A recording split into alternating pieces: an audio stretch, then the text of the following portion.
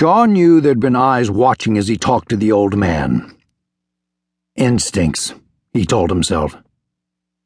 Yet, instead of finding out who was watching or why, he'd simply let the notion slip away. Out of nowhere, he'd caught himself bringing up the matter of the old witch and her sparrows. Jesus, where'd that come from? He wondered, pushing the bay up a thin path overlooking the trail. It had been a year since he'd seen the old witch and her covey of dancing birds. But this was the sort of thing that had been happening since the head wound. The bullet-fractured skull hadn't outright cost him his memory or his faculties, as the first doctor believed it might.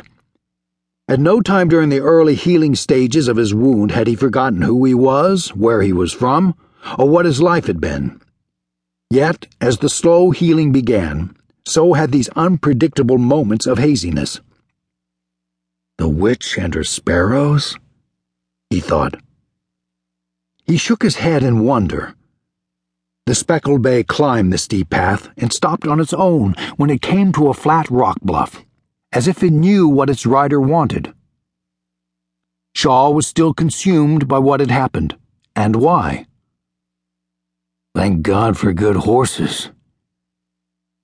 He patted the bay's damp withers with his gloved hand. Luckily, Shaw was the only one aware of his problem.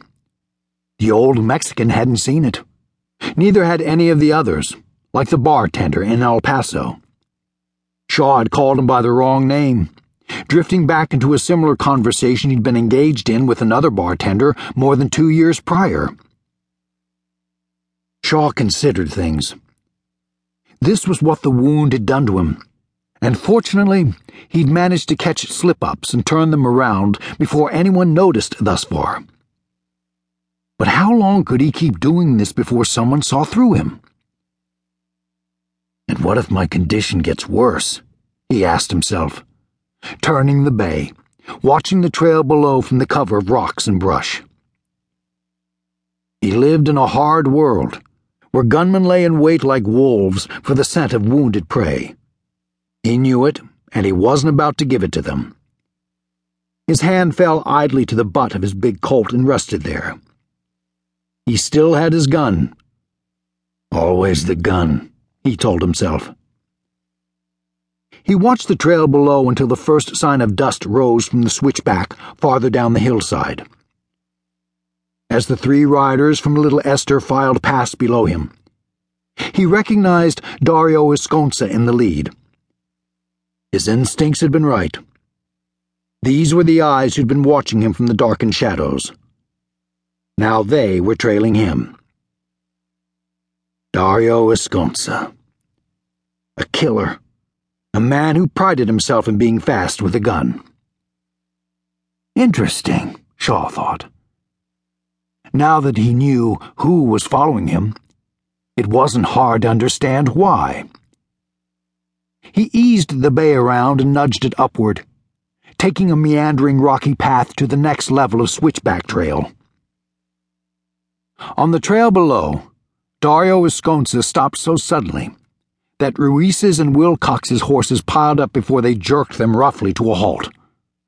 "Condénalo," he cursed, as the other men struggled to collect their horses. "Whoa! Damn is right," said Wilcox, repeating Esconza's curse in English. "This isn't a place to make sudden stops." He pulled his horse sideways away from the trail's edge, glancing down a jagged rock and swaying treetops stretched far below them. "By God, you'll get somebody killed," said Ruiz, anger in his frightened eyes. Paying no attention to the 2 gunmen, Esconza said with a look of revelation on his face, "It's him, by the saints! It is him!" Wilcox and Ruiz looked at each other in surprise. "Who?" Wilcox asked, his eyes cutting all around the trail and up the steep hillside. His hand went to his gun butt. "What the hell's got into you, Dario?" Esconza took in a deep breath. "Into me?" He gave the 2 a tight grin. "Nothing has gotten into me," he said sharply. He tapped his forehead beneath his battered hat brim. "I told you I knew him from somewhere."